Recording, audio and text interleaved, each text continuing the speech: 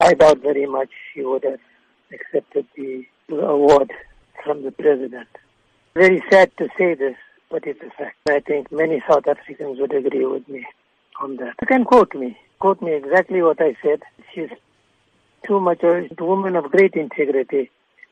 She was a people's woman. She spent her entire life working for the underdog. And I think our president is not the right person to be giving her the award. And she wouldn't have accepted it because he has besmirched his own character and his own personality. And he's driven this country into the ground.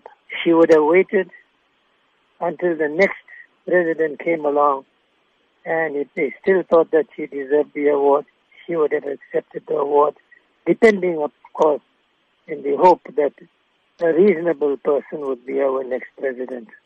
I mean, we've brought out hundreds of thousands of people on the streets demanding that the president must go.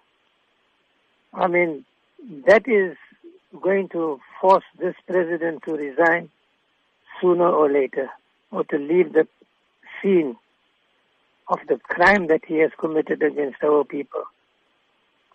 That in itself will make him do it, because there's nothing as forceful as power of the ordinary person on the ground in their masses, but that requires mobilization.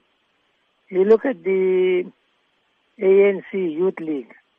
ANC Youth League is swearing its own people. I mean, Zweli Mkhize is on this podium. Praveen Gordhan is on the podium. Both of them are ANC people.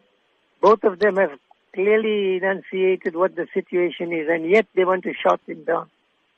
And both of them were shouted down. So the ANC, that's the saddest part of it all.